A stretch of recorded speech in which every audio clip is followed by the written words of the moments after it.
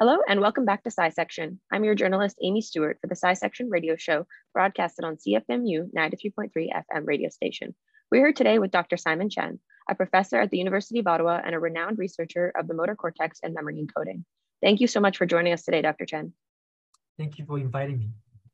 All right, so for our first question, can you give us a little background of your educational and career history? Yes, so I did my undergrad and PhD at the University of British Columbia, and I finished my PhD in 2012. And after that, I moved to UC San Diego in California to continue my postdoctoral research.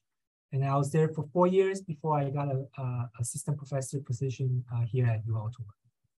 And so my training has always been in neurobiology. My undergrad degree is in cell biology with a focus in neuroscience. And then I got my PhD in neuroscience. My postdoctoral training is in neuroscience as well. Yeah. Very cool. Well, we're happy to hear you landed back in Canada. That's great that you're here in Ottawa now. So for my next question, what kind of research do you do in your lab regarding the motor cortex? And what are some of your most significant findings thus far?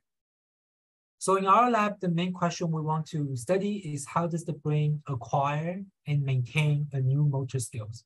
So I always like to describe to people that, one day when you and I want to go play golf or play tennis, we know how to hold a golf club or a tennis racket, but to able to serve or the ball really far and very straight, that's a new motor skills we're acquiring. Right. And then so motor memory is very different than other forms of memory, such as reward or fear. In those forms of memory, you get it really fast. Right? You eat something you really like, or you got something scared, then you remember that very well. But then over a long time, if you don't experience that feeling, you might forget. But motor learning is very different. Motor learning, you take some many practice, right? But once you get good at it, you don't forget. So if you haven't skied for many years, and then now you go to the Mount Tremblant, you still remember how to ski. So that means the brain must acquire the fear and reward memory different than how we acquire motor memory. And so what we want to study is how does the brain acquire motor memory over such a long period of time. And so since I started my lab here at U Ottawa, I would say we have two very significant findings. The first one is that was just recently published in Neuron, where we found in the motor cortex, there's a group of inhibitory neurons that sort of acts like a brake to choose and fine tune the motor cortex of which motor movements is the best for the motor skill you're learning. So let's say when we first start playing golf, you might hit the ball in 10 different ways or 100 different ways, right? And then so there must be some kind of mechanisms that help your brain to narrow down to the movement that will help you to hit the ball very far. So we found a group of inhibitory neurons in the brain that's involved in helping the brain to fine tune down to the movement that is suitable for you, and then you become very stereotyped for that movement. So that's the first major finding in my mind. And then the second one that we found is actually in a mouse disease model, specifically autism spectrum disorders. So normally children with autism spectrum disorders, they tend to have a slower in motor skill development, that they learn how to play throw and catch or other motor skills involved games compared to normal kids. And then so that also affect their daily life because they might not be confident to play with other kids when they learn things very slow. And then so what we found is that there's actually a deficit in the motor cortex, and it's contributed by this neuromodulatory system called noradrenaline or norepinephrine. So we found in this specific mouse model of autism called 16p11.2 microdeletion, which is also found in human patients, that the mice, they also show a delay in motor learning.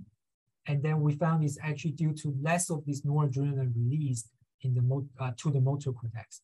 So when we use a specific manipulation to stimulate noradrenaline release in these mouse models with 16p11.2 deletions, we can actually reverse the delayed motor learning. So now these mice learn as good as the wild type.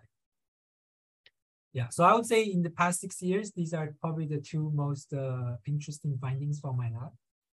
Wow, those are both fascinating. I mean, what you said about those group of inhibitory neurons that kind of like you said, fine tune the system when you're learning a new skill. I mean, it makes a lot of sense. I mean, I recently just started playing golf and I find I'm terrible at it. Every time I swing differently, and I've only played like a handful of times, but you can see how that kind of goes along with practice makes perfect. The longer you go, it's your brain actually fine tuning. And people always use the term muscle memory, but I guess it's a lot less muscle memory and neuron yeah, memory. the muscle memory comes once you fine tune to a specific, right? And then so that's what, so I was talking to other professor the other day, and then so there's also saying the bad habits is also inherited. So let's say if you play golf and then you never bend your knees, and then eventually you have this bad habits. That bad habit is motor memory too, right? So the fine tune doesn't just do the good thing. The fine tune also do the bad things. So once you fine tune, your bad habits, then that becomes a muscle memory that it's hard to reverse. That is a very good point. I didn't think about it that way too. It definitely has the reverse effect. And as well, your research that you've done in disease models in mice regarding autism, I would have never imagined. It seems so simple when you put it in terms of what you found. I'm sure it took a lot of work, but to just realize that it had to do with a deficit in that, is it hormone or norepinephrine or? It's a neuromodulator. Wow, yeah, that was very fascinating. So for my next question, can you explain what neuronal plasticity is and the role that it has in the motor cortex? So neuroplasticity, actually, we probably just touched upon already. So neuroplasticity refers to a term that the brain is plastic. So I think for a very long time, before the 80s, people think the brain is, once it's wired, it is what it is, right? And then people always say, oh, you have that many brain cells. If they die, then you lose your functions of the brain. And then starting in the 80s, people started thinking that, finding that the brain is actually plastic. It can be shaped based on experience. And then, so this idea become more and more studied, and then people found, okay, learning changes the brain connections, experience changes the brain connections. And then, so that brings to the motor cortex, when we say the brain's fine-tuned, that's also plasticity, right? So it's not like, so if we say the brain is hardwired, so that would mean when we are born, we're born with 100 movements. Right? And then we just routinely use this 100 movements in our daily life. But that's not the case. Right? So we learned that we can learn the new motor skills, new motor movements, and then it can be fine-tuned into a stereotype movements that we usually do. Yeah. So that's neuroplasticity. It's the brain is plastic to be changed. Seems like a pretty important underlying concept in the work that you do. For my next question, what are some potential applications of your findings and how can they help revolutionize our understanding of treatment of certain brain diseases and just the motor cortex in general? So in my lab, I would say we're still more a basic neuroscience lab that we try to find the mechanisms that happen in the normal brains or in the disease brains. But the implications can be, for example, for this inhibitory neurons that I was telling you about, that you can imagine when people have a stroke and then they lose the ability to do the movement that you used to do. And then so when they do go through rehabilitations, try to relearn that movement, if we know specifically which group of these inhibitory neurons are involved, then perhaps we can find a way to stimulate them or inhibit the others, so we can help the fine-tune process to be faster, right? To be faster, because we know these inhibitory neurons can facilitate the learning process, which is also the rehabilitation process when people have stroke. And then in the autism spectrum disorders, we think our identification of this dysfunction of noradrenaline, we can also try to find drugs that are approved by the FDA and then apply them in mice to see whether systematic injection of drugs that can boost up noradrenaline functions, whether that can help kids with autism,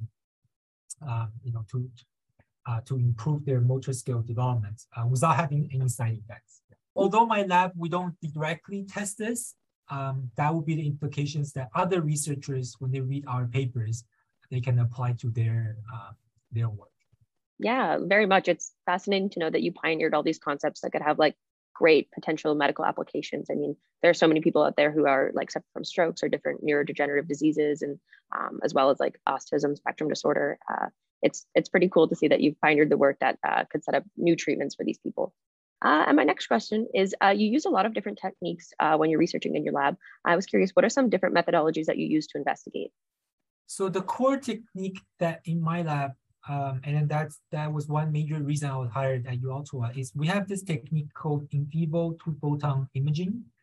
And so basically it's a very fancy microscope that uses pumps lasers into the brain. And then so we can actually visualize the mouse's brain at neuronal level, which is about 20 micron, or subcellular level at 2 micron in the brain. And then so basically when the mouse is, we do like a neurosurgeon surgery to the mouse. So we do a craniotomy on their head. And then once they recover from the surgery, they basically have this permanent glass window that's implanted right above their motor cortex. And then so when you apply this microscope on top of that window, you can actually visualize live neuronal cells in live animals. And then, so basically, compared to what people usually know about, in vivo imaging, like fMRI in human patients or in animals, about 1 voxel of those fMRI, we can probably identify a few hundred neurons inside that voxel. So basically, whatever we see from fMRI, that 1 square of signals is actually a summation of hundreds of brain neurons activity. So when you can probe those 100 neurons activities, then it gives you more power to understand how does the brain works. That is such a fascinating technique. How long have you been working on that in your career? Is this pretty recent? So I learned that when I was a postdoc at UCSD, so since 2012, but I've been using this two-photon microscope since I was a PhD student. Yeah. That is very cool. I'm sure it's a very helpful tool. It sounds pretty neat. Okay, so for my last question, I wanted to know, you're a very successful researcher, and I wanted to know if you had to give some advice to students who want to pursue medical research, what would you say to them? I would say to both students who want to pursue a career in medical or in science is chase the question you like and you're interested, but don't chase it because I want to cure a disease. Okay, because I know a lot of students, they come in, maybe they want to go to med school, maybe they have a very, they have relatives that have a disease they want to cure. But then that usually frustrates them because the question is too big, and then so they feel whatever I do, I'm just moving a tiny bit in the field or might not even contribute to the field. But they don't understand is that if you're just interested in these questions, eventually what you find and what you study will contribute to the field. Like I just told you earlier, the things that we think we found is very interesting and important, someone might use that information and apply to clinical studies, right? So as a scientist, you should pursue the career just because you're curious and you're interested in finding the answer of a question. But don't set your goal too big or too much because you'll be frustrated along the way.